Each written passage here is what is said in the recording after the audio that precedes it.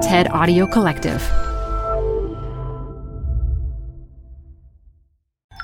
This TED Talk features physician and author Jen Gunter, recorded live at TED Women 2019. Support comes from Zuckerman Spader. Through nearly 5 decades of taking on high-stakes legal matters, Zuckerman Spader is recognized nationally as a premier litigation and investigations firm. Their lawyers routinely represent individuals, organizations, and law firms in business disputes, government and internal investigations, and at trial, when the lawyer you choose matters most. Online at Zuckerman.com.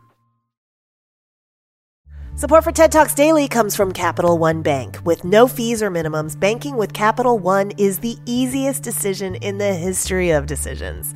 Even easier than deciding to listen to another episode of your favorite podcast. And with no overdraft fees, is it even a decision? That's banking reimagined. What's in your wallet? Terms apply. See CapitalOne.com/bank. Capital One N.A. member FDIC. Support for TED Talks Daily is from Progressive, home of the Name Your Price tool. You can say how much you want to pay for car insurance, and they'll show you coverage options that fit your budget. It's easy to start a quote. Visit Progressive.com to get started. Progressive Casualty Insurance Company and Affiliates. Price and coverage match limited by state law. When I was a teen, I had terrible periods.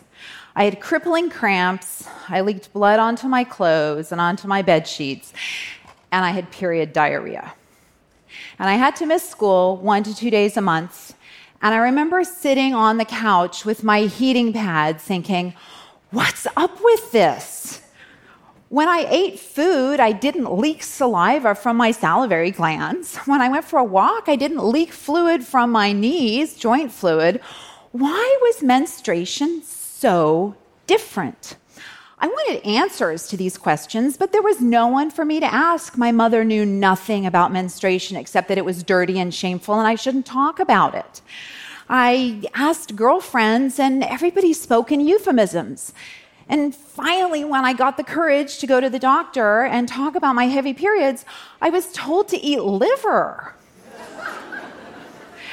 And when I went to the drugstore to buy my menstrual products, my 48-pack of Super Maxi pads, back in the day when they were the size of a tissue box, each pad. You know what I'm talking about. You have no idea how far absorbent technology has come. I used to have to buy my menstrual products in the feminine hygiene aisle. And I remember standing there thinking, well, why don't I buy toilet paper in the anal hygiene aisle? Like, what's up with that? Why can't we talk about periods? And it's not about the blood, as Freud would have you say, because if it were, there'd be an ear, nose, and throat surgeon up here right now talking about the taboos of nosebleeds, right? And it's not even about periods, because otherwise, when we got rid of our toxic, shameful periods, when we became menopausal, we'd be elevated to a higher social status.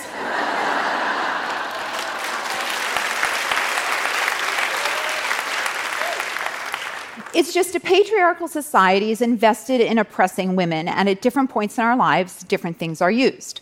And menstruation is used during what we in medicine call the reproductive years. It's been around since pretty much the beginning of time. Many cultures thought that women could spoil crops or milk or wilt flowers, and then when religion came along, purity myths only made that worse. And medicine wasn't any help. In the 1920s and 30s, there was the idea that women elaborated something called a menotoxin. We could wilt flowers just by walking by. And that's what happens when there's no diversity, right? Because there's no woman to put her hand up and go, well, actually, that doesn't happen. And when you can't talk about what's happening to your body, how do you break these myths? Because you don't even need to be a doctor to say that periods aren't toxic. If they were, why would an embryo implant in a toxic swill? And if we all had this secret menotoxin, we could be laying waste to crops and spoiling milk. Why would we have not used our ex-woman powers to get the vote sooner?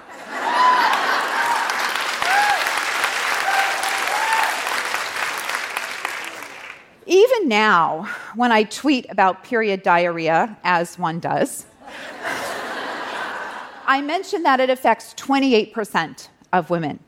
And every single time someone approaches me and says, I thought I was the only one. That's how effective that culture of shame is, that women can't even share their experiences. So I began to think, well, what if everybody knew about periods like a gynecologist? Wouldn't that be great?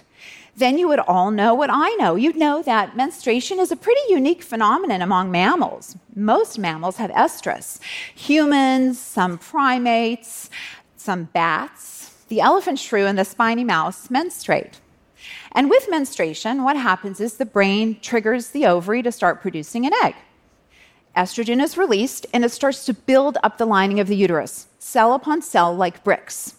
And what happens if you build a brick wall too high without mortar? Well, it's unstable. So what happens when you ovulate? You release a hormone called progesterone, which is progestational. It gets the uterus ready. It acts like a mortar, and it holds those bricks together. It also causes some changes to make the lining more hospitable for implantation. If there's no pregnancy, the lining comes out, there's bleeding for the blood vessels, and that's the period.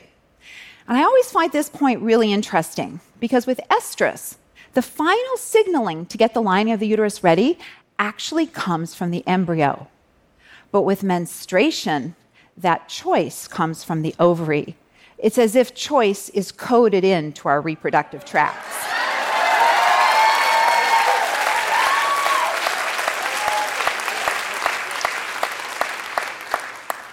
Okay, so now we know why the blood is there. And it's a pretty significant amount. It's 30 to 90 milliliters of blood, which is 1 to 3 ounces. And it can be more, and I know it seems like it's more a lot of the times. I know. So why do we have so much blood? Well, and why doesn't it just stay there till the next cycle, right? Like, you didn't get pregnant, so why can't it hang around? Well, imagine if each month it got thicker and thicker and thicker, right? Like, imagine what tsunami period that would be. We can't reabsorb it because it's too much. And it's too much because we need a thick uterine lining for a very specific reason. Pregnancy exerts a significant biological toll on our bodies. There is maternal mortality, there is the toll of breastfeeding, and there is the toll of raising a child until it is independent. And evolution... that goes on longer for some of us than others. But evolution knows about risk-benefit ratio. And so evolution wants to maximize the chance of a beneficial outcome. And how do you maximize the chance of a beneficial outcome? You try to get the highest quality embryos. And how do you get the highest quality embryos? You make them work for it. You give them an obstacle course. So over the millennia that we have evolved, it's been a little bit like an arms race in the uterus, the lining getting thicker and thicker and thicker, and the embryo getting more invasive until we reach this détente with the lining of the uterus that we have. So we have this thick uterine lining, and now it's got to come out. And how do you stop bleeding? Well, you stop a nosebleed by pinching it. If you cut your leg, you put pressure on it. We stop bleeding with pressure. When we menstruate, the lining of the uterus releases substances that are made into chemicals called prostaglandins and other inflammatory mediators.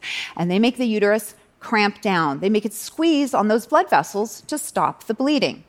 They might also change blood flow to the uterus and also cause inflammation, and that makes pain worse. And so you say, okay, well, how much pressure is generated? And from studies where some incredible women have volunteered to have pressure catheters put in their uterus that they wear their whole menstrual cycle, God bless them, because we wouldn't have this knowledge without. And it's very important knowledge because the pressure that's generated in the uterus during menstruation is 120 millimeters of mercury. Well, what's that, you say? Well, it's the amount of pressure that's generated during the second stage of labor when you're pushing. Right. Which, and for those of you who haven't had an unmedicated delivery, that's what it's like when the blood pressure cuff is not quite as tight as it was at the beginning, but it's still pretty tight, and you wish it would stop. So that kind of makes it different, right? If you start thinking about the pain of menstruation, we wouldn't say if someone needed to miss school because they were in the second stage of labor and pushing, we wouldn't call them weak. We'd be like, oh my God, you made it that far, right? And we wouldn't deny pain control to women who have typical pain of labor, right? So it's important for us to call this pain typical instead of normal, because when we say it's normal, it's easier to dismiss, as opposed to saying it's typical and we should address it. And we do have some ways to address menstrual pain. One way is with something called a TENS unit, which you can wear under your clothes. And it sends an electrical impulse to the nerves and muscles. And no one really knows how it works, but we think it might be the gate theory of pain, which is counter-irritation. It's the same reason why if you hurt yourself, you rub it. Vibration travels faster to your brain than pain does. We also have medications called non-steroidal anti-inflammatory medications. And what they do is they block the release of prostaglandins. They can reduce menstrual pain for 80% of women. They also reduce the volume of blood by 30 to 40%, and they can help with period diarrhea. And we also have hormonal contraception, which gives us a thinner lining of the uterus, so there's less prostaglandins produced, and with less blood, there's less need for cramping. Now, if those treatments fail you, and it's important to use that word choice, because we never fail the treatment fails us. If that treatment fails you, you could be amongst the people who have a resistance to non-steroidal anti-inflammatories. We don't quite understand, but there are some complex mechanisms why those medications just don't work for some women. It's also possible that you could have another reason for painful periods. You could have a condition called endometriosis, where the lining of the uterus is growing in the pelvic cavity, causing inflammation and scar tissue and adhesions. And there may be other mechanisms we don't quite understand yet, because it's a possibility that pain thresholds could be different due to very complex biological mechanisms. But we're only going to find that out by talking about it. It shouldn't be an act of feminism to know how your body works. It shouldn't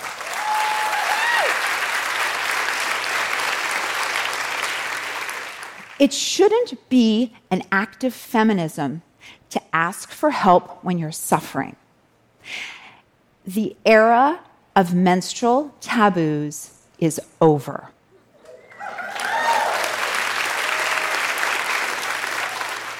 The only curse here is the ability to convince half the population that the very biological machinery that perpetuates the species, that gives everything that we have, is somehow dirty or toxic. And I'm not going to stand for it.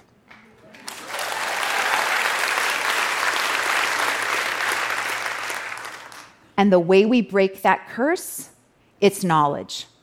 Thank you.